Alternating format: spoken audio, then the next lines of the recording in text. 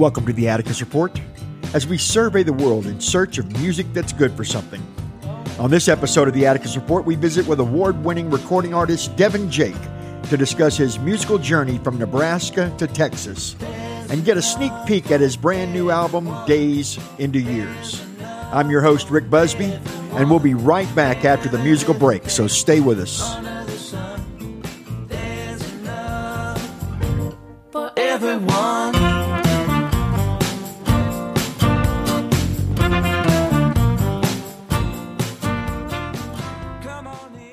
This honky tonk angel, I got news for you.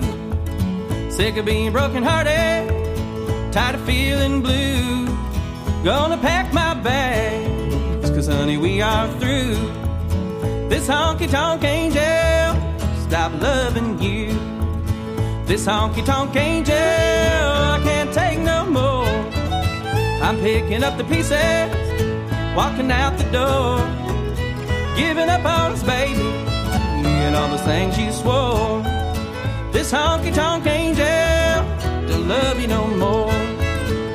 So I'm going out tonight to find myself a man. Wanna treat me right and love me for who I am. Or I might get drunk just enough that I can't stand. Make a bad decision with the boy that's in the band.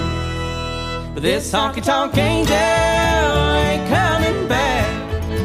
I'm as good as gold, honey, that's a fact. You're gonna be the one that's hurting and feeling blue. This honky-tonk angel, stop loving you.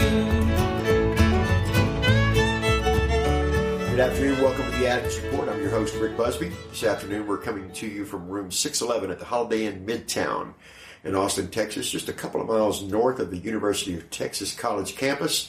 We're here all weekend with the Austin Songwriters Group on the occasion of their 13th annual Songwriters Symposium.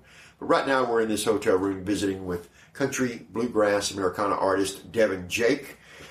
And as always, our illustrious co-host, Atticus Records recording artist and producer in demand, Stephen Doster. Hello, everybody. Stephen also produced Devin's new record, Days into Years, as well as his debut record, Jesus and Mama. We're going to be talking about both of those records here in just a moment. But before we do, I just want to have Stephen, before we bring Devin in the conversation here, tell us how you two met and how you became interested in working with him.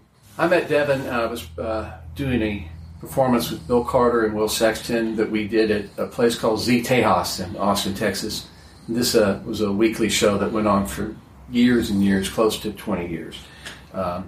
And he came in with somebody, and somebody said he's quite a great singer. And Bill really loves hillbilly music, and he was excited to have him come up. And he came up, one of those rare people that came up and just sounded fantastic, and definitely had that thing that some people, singers of his caliber, have that can't be bought.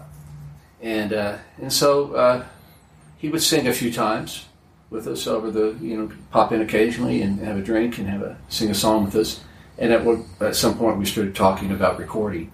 And when we did so, the first thing I wanted to do was listen to the music that he was listening to. And we were looking for who was going to play on the record. So he gave me a large quantity of CDs of artists, friends of his, and stuff, and I started going through them and listening to them, and one of the acts that really caught my eye was the Carper Family, and they were quite successful, and are, and they were, like me, fans of Devin's, and so really open to the idea of working with him. So that was kind of the game plan, to go in with him as a front man, and Carper Family as the background band, and I'm playing as well.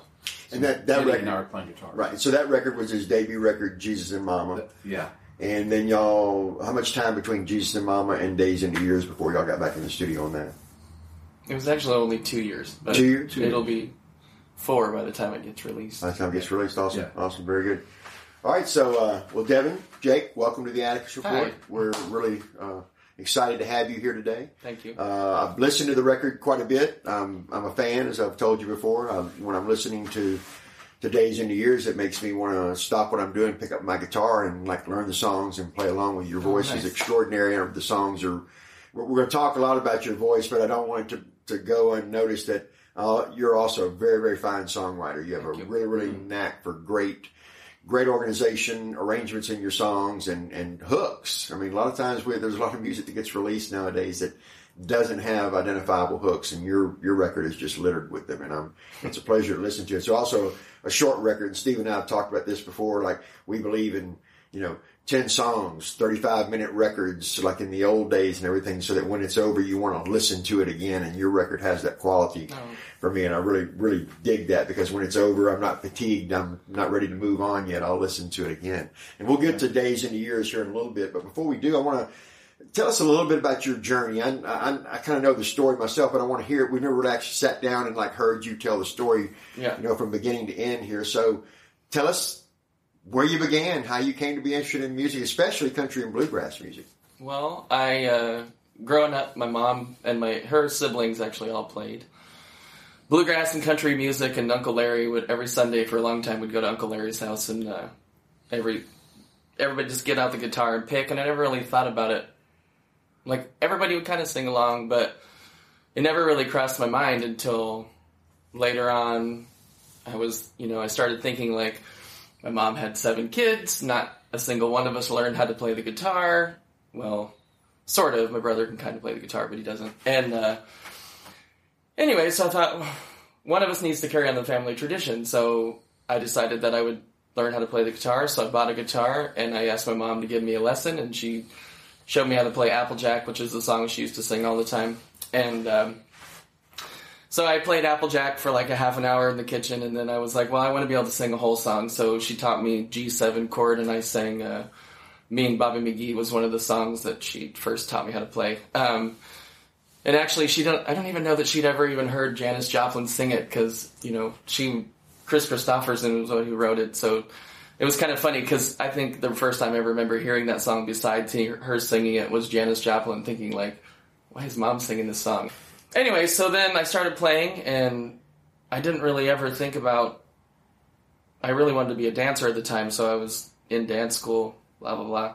And then I would just play for random people or while I was drunk at parties, and people kind of like it. But I always loved playing the guitar and just singing. I could do it on the porch for hours, and then... So then I eventually moved to Chicago, and then... Before you get to Chicago, it was in Nebraska? You're a small town, Nebraska, born and raised in Nebraska, yeah. Yeah, where exactly in Nebraska? I grew up 6 miles north of Kansas, like right in the dead center of the state, about 60 miles south of Kearney. So, right. 3 miles south of a town, which says it's 202 now, but I think it was 188 when I left. People have had some babies, I guess. That's a small town. Yeah, so... I just learned how to play the guitar, and I just played every day. And then when I moved to Chicago, I continued just to play, and I just really loved to sing. I never really thought about writing music or anything. And then, so I went to dance school, and I was performing with the dance company. And then I actually went to a Madonna concert, and I went by myself. And after I was done, I went to the bar that was right next to the place I worked at, and they were having open mic, and I'd never done it before. And so I was like, well, I can sing. And they're like, okay, we'll get up there, blah, blah, blah. 10 songs later, they're like, you can't quit. And so I knew the bartender because she used to work with me. And I was like, well, that was really what I really love to do. Because when I got up there, I was just like, oh, like this is exactly what I'd love to do. You know what I mean? So performing for people, making people smile, and just singing. And so I was like, maybe I could have my own show. And then 2 months later, I had my first show. And it was...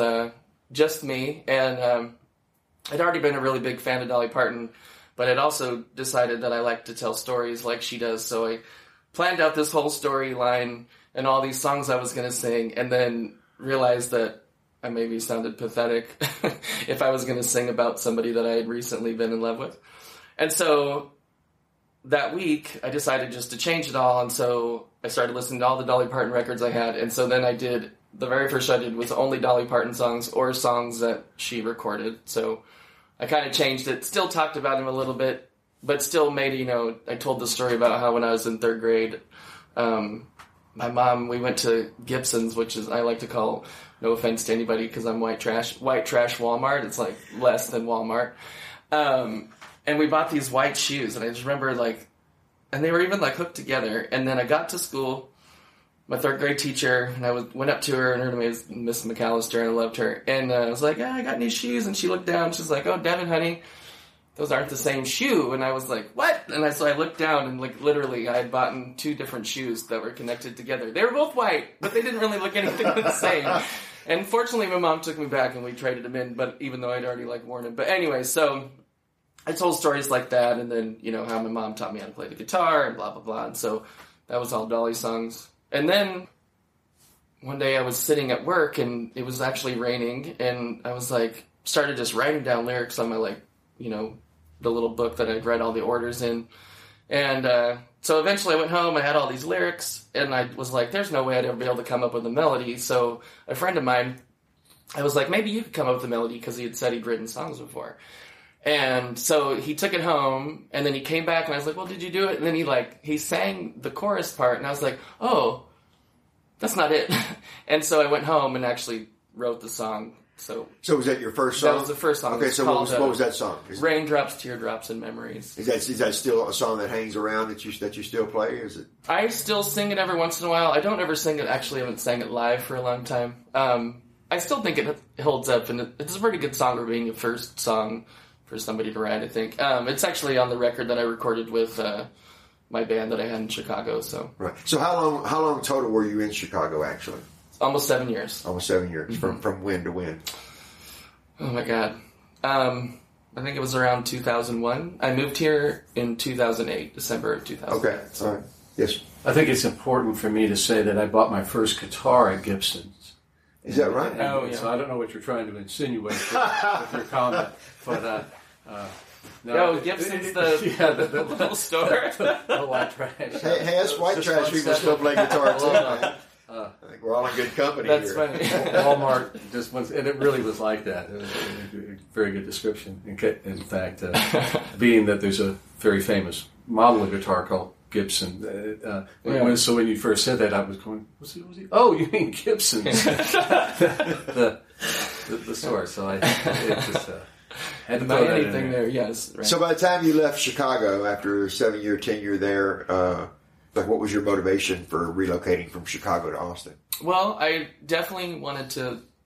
Well, I really wanted to go somewhere where country music was more prevalent, I guess, because Chicago really didn't have a scene, and I was playing every week, and you know, sometimes you have a band, and sometimes you end up married to those people, and then you just start bickering all the time and whatnot, and they're all really great people, but I just needed to change, and so I went on a little road trip with a friend of mine, and we went through Nashville and went through like Houston and Dallas and in Austin, and I was like, oh, you know what, like, I don't really want to drown in Nashville, you know what I mean? I thought I could come to a little town, which I thought was a big town until I moved here, and then I was like, this is a really small town, even though I came from a town of 188. But so I just wanted to get somewhere where there was a country music scene, and I just didn't feel like I would need to be an actual guitar player to be in Nashville, you know, to be able to sell myself. So I came here, and luckily within not very long after I'd been here, I actually met Steven, but then also I met Jen Miori, who's the guitar player for the Carpet Family, who also does all the acoustic guitars on all my records that I've done so far here. And she happened to not be doing the open mic thing I was doing with Jim Stringer that night, but she had came to pick up a check because she had started singing with him. And so I introduced myself and was like, how does this work? And she's like, oh, I'm not going to be here. And so then she introduced me to Beth and Melissa, and then from that... Who are in the band with her, right? Who are in the band with her, Carpet Family. From that, I just met all these people, and, you know, I'd show up places and people would let me sing. They'd be like, oh, you're Devin, that singer, blah, blah, blah. And I'd be like, yeah, it's me. And honestly, I sang Big City so many dang times when I first moved here, because, you know, you think you know a million songs, but as soon as somebody asks you to sing one, you can't remember any songs you know. So Big City was one of the ones that I always did. So let's talk about how events led to your first record, Jesus and Mama. So you're here on the scene. You met the Carper Family. You're kind of moving around, playing in a lot of places. When did you know, one, that you had enough songs to like want to put an album together? What was that process like for you? Well, it didn't actually. It took a while, actually, because when Steven and I first started playing together, and he told me he was a record producer and had a studio, I was like, oh, I want to record a gospel record. And he was like, oh, that sounds like a great idea. And then at the time I had one gospel song written, I think. But it was almost 3 years later, I found him on Facebook and I was like, hey, you remember me? I was the guy that wanted to record a gospel record. And he's like, oh my God, I've been waiting for this phone call. And so we got together, and by that time I had written Jesus Tell My Mama and Glory Land. And then, and I knew that I wanted the record to be called Jesus and Mama to just honor my mom for teaching me how to play the guitar and just honor, like, we grew up, going to church and singing gospel songs. And so I purposely picked the other songs, like Coat of Many Colors and Everybody Wants to Go to Heaven by Loretta Lynn, because they reminded me of things my mom did. And I also recorded Kitty Wells Made Popular, Gathering Flowers for the Master's Bouquet, because ever since we were little, my mom has told us that we're going to sing that at her funeral. And I was like, there's no way I'm going to be able to sing at your funeral. I don't care. Even when I was little. So I just went ahead and recorded the song just in case none of us are able to sing. My dad said, it's a really good record, except for, I don't know why you put that song about murdering your girlfriend in the middle, blah, blah, blah. And so growing up, my mom used to sing Knoxville Girl to us, and to me, it was just a really pretty song. I didn't even really think about, it didn't really dawn on me for a long time. It didn't me either. They're called murder ballads. Murder ballads, that's right. It's very good thing in your style of music. You got to have a murder ballad. It has to live in brothers. But it ties into the Jesus and Mama thing because my mom actually taught us how to play that song, and it is a little bit of a dark song. I love it, but it's really good. And actually, I was really happy when Brennan Lee decided to sing harmonies on that one. So you name-checked Dolly and Loretta Lynn and Kitty Wells just in that little arc of the story. And I know you have you're wearing a Brennan Lee T-shirt here, and at the bottom of it says, "I want to be an old lady." It's a and true story. you have a little hook, I guess, kind of a marketing hook that you go by, where you refer to a lot of what you do as old lady country. Yeah. So how did you come about that little? Well, that actually happened. When I first moved here, I started playing. I was playing like solo gigs, and I'd either get just like a guitar player or maybe a fiddle player. And I realized that I don't really like playing by myself because there needs to be something else happening beside me. But so I was playing a show, and in Chicago it was a little. I didn't feel like I was in Texas, so I didn't really mind. I didn't really ever exclaim anything, but I also didn't hide anything. So I'd tell stories about like an ex-boyfriend or blah, blah, blah. But when I got here, I was like, maybe I shouldn't, it actually just came out of whim. I was singing a song and it was going to be a Loretta Lynn song. And I was like, how am I going to explain that I'm going to sing Blue Kentucky Girl to a room full of like Texas people? And so I was like, well, you know what, everybody? I'm going to go ahead and sing a little old lady country. And that it just came out of my mouth, and that's how it happened. So, and then I started calling it that to, like, not really disguise why I'm singing female songs but there's not even a real reason. I actually just prefer the way women write, I think. You know what I mean? So, I mean. That was also your beginning. That was also like your touchstone. Your mother. Those are the songs your mom sang.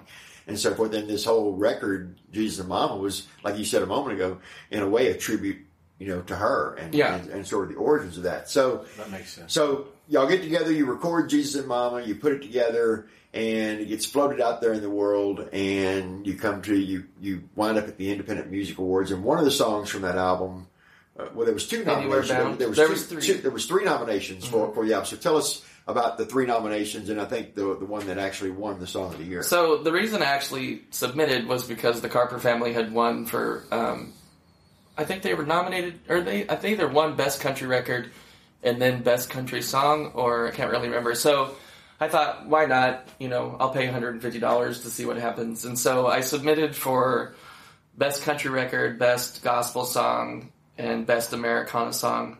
Yeah. Might have been Best Country Song too. But anyways, it was nominated for Best Country Record and then won Best Americana Song of 2013. And that was Anywhere Bound. Anywhere Bound, yeah. Anywhere Bound. And why don't we take a listen to that real back? We'll be right back after a break here. In the meantime, let us play you that track here on the Atticus Report. This is the song Anywhere Bound, which won the Independent Music Awards Americana Song of the Year in 2013. This is Anywhere Bound from Devin Jake's album Jesus and Mama.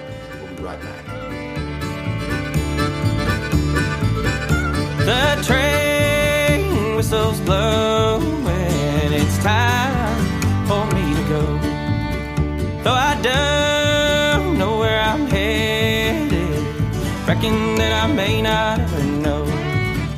But I'm leaving this old town and I'm anywhere bound. I'm gonna spread my wings and fly, see if I can reach the sky. A song on my lips and a prayer in my heart. I don't know where this life is going, but I sure know where it starts. Like the wind I'll be blowing, no telling where it is that I may roam.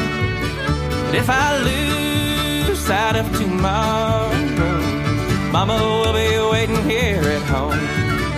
But I'm leaving this old town and I'm anywhere bound. I'm gonna spread my wings and fly, see if I can reach the sky. A song on my lips and a prayer in my heart. I don't know where this life is going, but I sure know where it starts.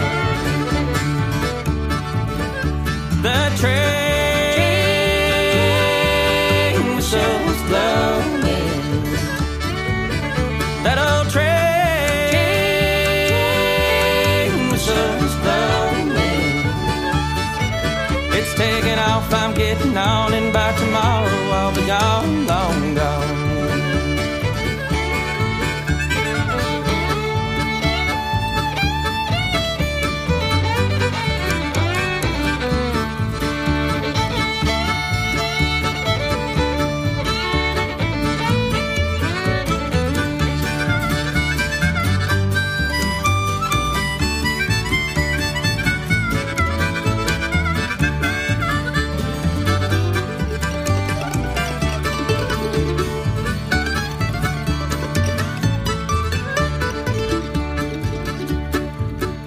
The train whistles blowing.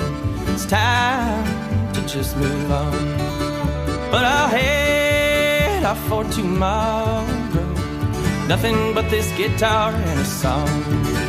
And I'm leaving this old town and I'm anywhere bound. I'm gonna spread my wings and fly, see if I can reach the sky. A song on my lips and a prayer in my heart. I don't know where this life is going, but I sure know where it starts. The train whistles blowing. That old train whistles blowing. It's taking off, I'm getting on, and by tomorrow I'll be gone, long gone. It's taking off, I'm getting on, and by tomorrow I'll be gone, long gone. It's taking off, I'm getting on, and by tomorrow I'll be gone, gone. I'll be gone.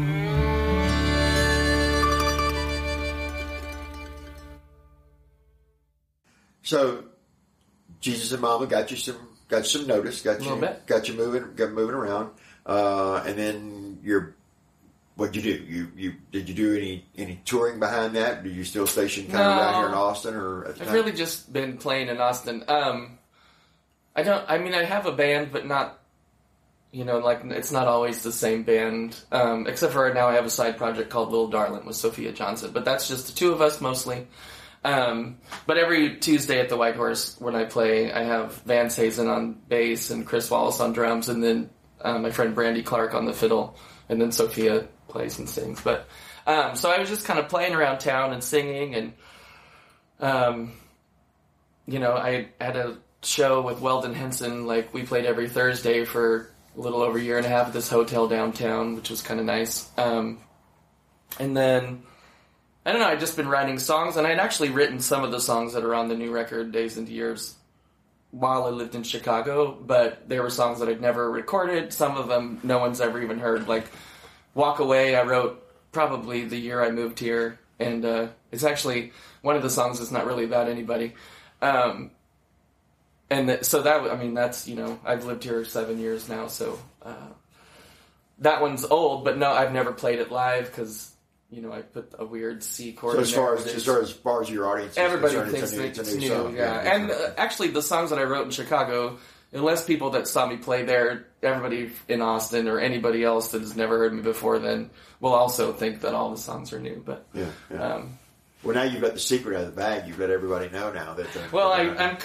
I'm gathering songs. I still have more songs, and then actually, I just wrote a new song the other day. I think it needs a bridge, but I think it's important for people not to forget the songs that they had in their catalog. There might be a reason why they stuck around. I was having that same conversation with Will, who I mentioned earlier, and people oftentimes when they do a record, I call it new songitis, and just whatever the newest thing they have, they might be excited about it because doesn't necessarily mean it's the best thing they have. It's a song, and it's not really significant when it was written. It's like, where is it lying today? And especially if people haven't heard it before, it's like it's a shame. The older we get in our lives, and there's going to be lots of songs people haven't got to hear before, and they probably might like to. So I always pay attention to all of them. I always want to hear everything, as many songs as I can. The difference, you had a really good concept when you came in to the studio. It wasn't like us trying to find one for Devin. He had put some real thought into it. Days and Years, we thought about what we call it, but the songs were pretty. The songs hang together really well. Well, he had an idea, and sometimes it's people coming at me with 30 or 40 songs, and I go, well, I think these 10 hang together in this way. Like in your case, you had so many songs, whereas I think you had. Both times we recorded, you had a real great concept. One thing that was mentioned that people may or may not get, but like the band you're playing with the White Horse, it's more of a country band, a bass player and a drummer. Yeah. And it was purposeful for me. I would really enjoy doing these records. I've been listening to a lot of Hank Williams, and a lot, well, I'm not sure, I'll have to go back and listen, but most of it's without drums. And people don't think that. It's just songs they've heard their whole life that they say make perfect sense, and they can't imagine that there wouldn't be a drummer on it. I mean, I record almost everything with the drummer. But Devin, for me, and from where I was coming from, there was that classic old country, and of course bluegrass doesn't have drums in it. And so there's bluegrass elements in his music, and if we're doing Knoxville Girl, it's a classic bluegrass song, but it wasn't exactly. It was I like when you mention it to say bluegrass, country, Americana. There's a lot of elements going on. Yeah. There is, and it's got a very organic, that acoustic heart of the record makes it really easy to listen to it in a lot of different situations. I listen to it a lot of different times of the day, and it's not like it's only good for like one kind of thing. I listen to it at different times of the day. I listen to it in the evening with a glass of wine, or I can, listen to it in the morning with coffee. It has a different experience for me each time I do. And it's not a sleepy record. When you say acoustic, sometimes people think it's just a bunch of slow ballads and stuff like that, and it's not at all like that. It's a really there's something that's always appealed to me, and part of the thing is I don't get to hear much of that anymore. You go hear people play most of the time. You're probably playing acoustic guitar, and there's not, not with the band at the White Horse, but it's just it's such a warmth, a warm sound, and I really I thought it was a great background for your singing, and it's just featured in the singing. You don't have we have violin and fiddle, guitar, and harp. There's solos here and there, a little mandolin. I like laid back. I play with the full band, the White Horse, mostly because dancers go. Yeah, it's a dance band, which is probably it gets the people on the dance floor. So Days into Years is the title of the new album. Mm-hmm. So, and I know there's not actually a song on the record that's named Days into Years, but one of the songs on the record has that idea in the song. Which song is that? It's I'm Sitting Here. There's a line in the song that says Days into Years. I either write songs about Jesus or my mom or heartbreak. And also on this record, as opposed to Jesus and Mama, this one you have 9 original songs on here. Yes. And you do one cover, but that's a Brennan Lee and John Scott Sherrill song they wrote together, as opposed to doing Dolly Parton covers or anything like that. Yeah. Jesus and Mama. Jesus and Mama was 5 original, 5 covers, and then Days into Years is all me except for I Don't Drink, which is Brandon Lee. Great and John song. Scott. It's got a great hook in that song. Well, let's take a listen to I Don't Drink. This is Brennan Lee and John Scott Sherrill co-write. This is the track I Don't Drink from Devin Jake's new record, Days into Years. We'll be right back.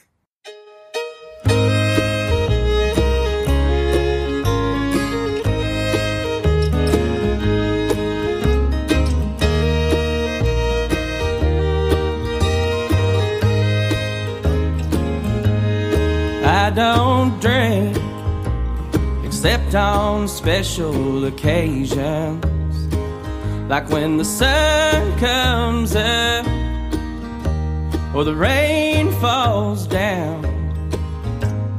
I don't think I've got a single thing to worry about, 'cause I don't drink when you're around. Though I haven't seen you in a month of Sundays, there's no reason to believe that I won't someday. So I don't drink except when I'm feeling lonely, or when the daylight fades like it's fading now. And I don't think I've got a single thing to worry about, 'cause I don't drink when you're around.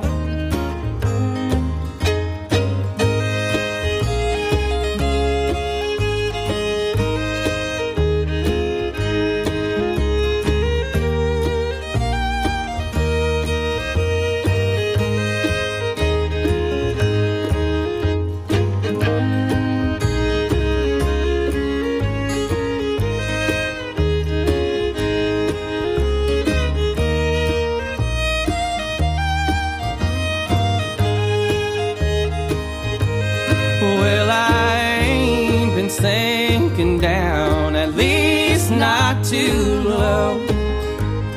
But you haven't been around, so how would you know that I don't drink except on special occasions, like when the sun comes up or the rain falls down.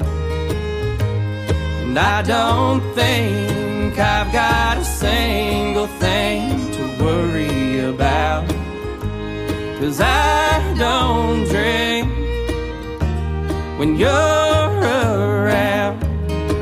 No, I don't drink when you're around.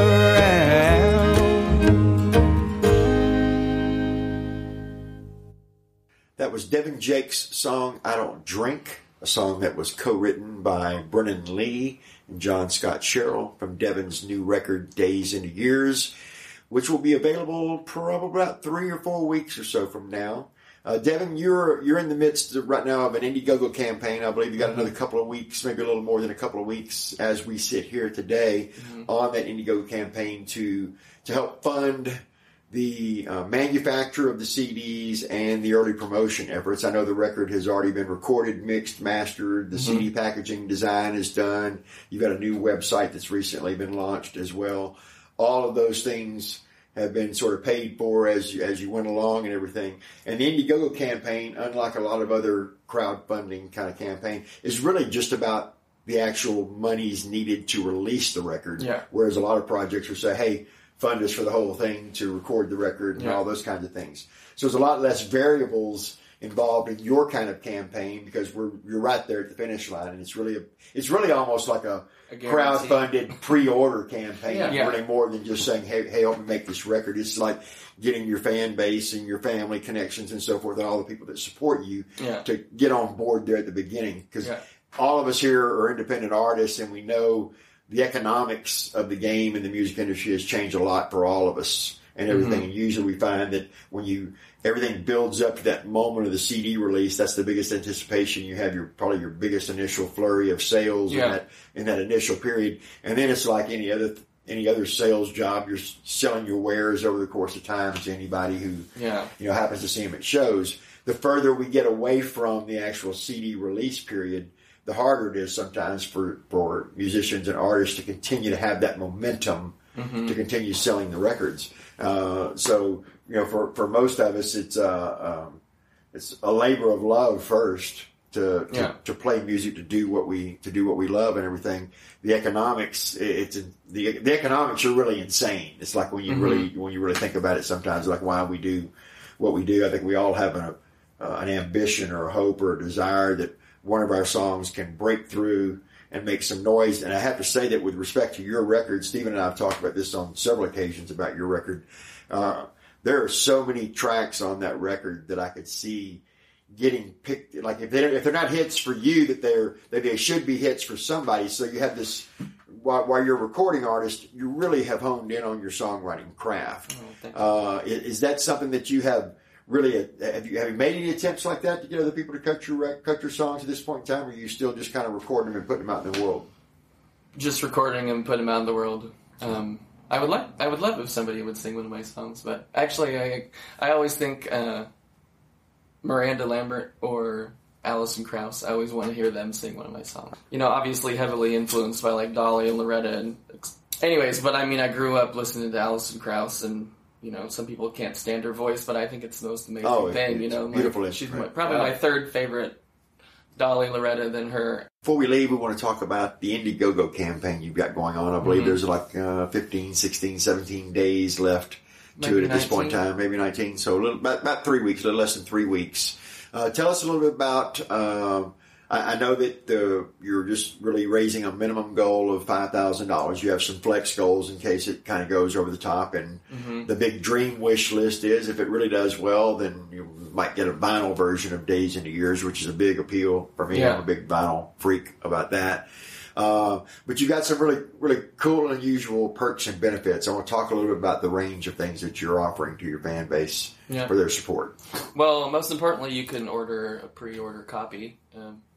The most important thing is that hopefully everybody would want to own a record, Days into Years. But I don't know, I started out, you can pre-order the record. I actually have a silkscreen printing so I can make t-shirts and hand print t-shirts by myself. Hopefully there's a million that I have to just spend all day doing. And then, I don't know, I'd seen, actually Brennan did a campaign once, and I noticed that she offered to bake people pie, and I was like, I love to bake, I like to make cake, and I like to bake pies, so, I think it's for $50 you get a copy of the record, and then I'll bake you a pie, which you might need to be in Austin for that to happen, unless I'm actually visiting Nebraska or Chicago, but, and then also too, coming here, one of my favorite things to do was always go out country dancing, so, I became pretty good at it, and so one of the perks is to offer an evening of country dance lessons, and then we can go out and see a good band, and then,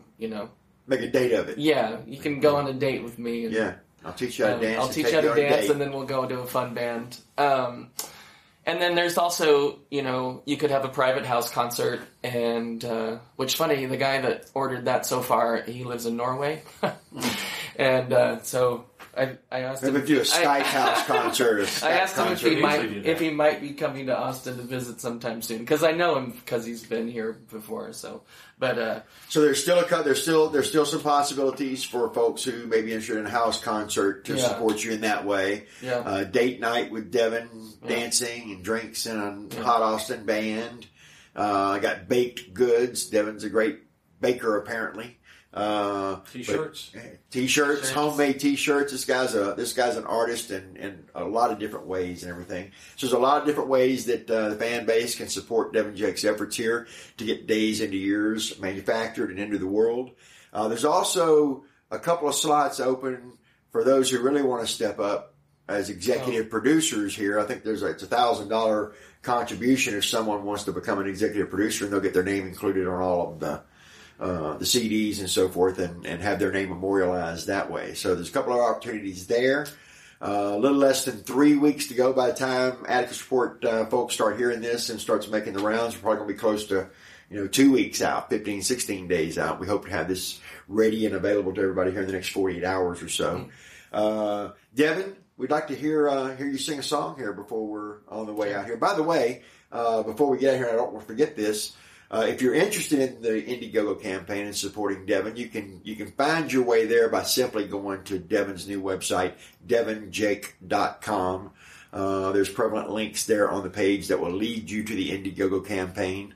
If you've been involved in crowdfunding before and you supported other artists, and you know what the process is like, it's pretty easy to do. And it helps get music out in the world. This has become a real thing here in the recent past, crowdfunding. It's a big deal now.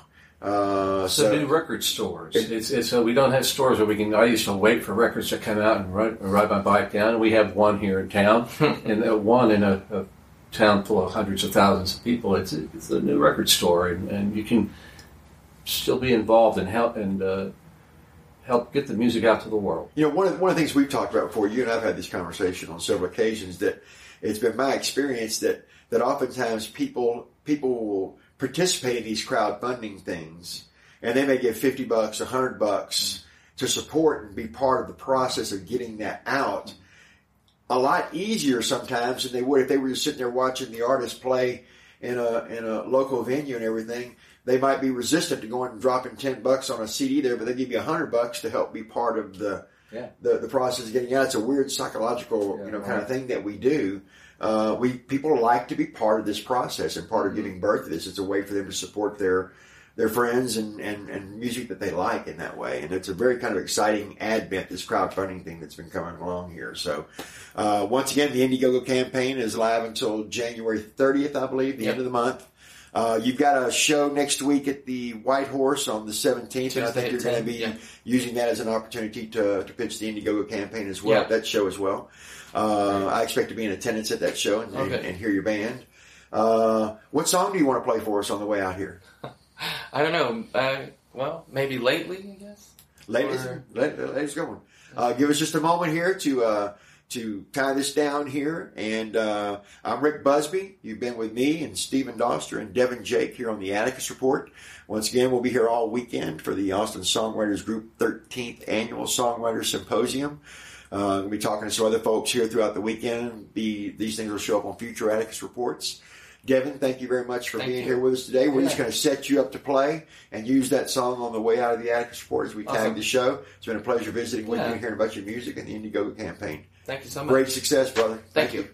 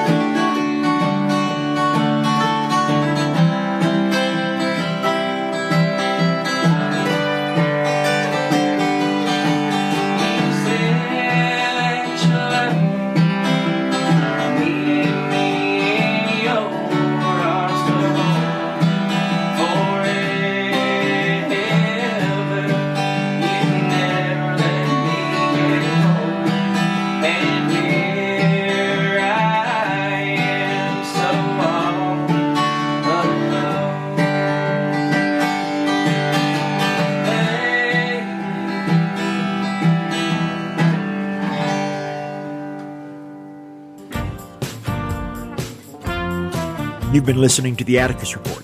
We'd like to thank Devin Jake for visiting with us today and sharing his story and his music. To learn more about his music or the Indiegogo campaign expiring on January 30th, visit his website at devinjake.com. We'd also like to extend our thanks to Kiana Shantis and Monty McWilliams for their on-location production assistance for this episode of the Atticus Report. Be sure to visit our website, atticusreport.com, or connect with us through Facebook, Twitter, or Instagram. The Atticus Report is available through iTunes and other fine online outlets for podcasts, so you can find us there as well. On behalf of Stephen Doster and the entire team here at the Atticus Report, we thank you for listening. I'm your host, Rick Busby, inviting you to join us again soon as we continue our search for music that's good for something.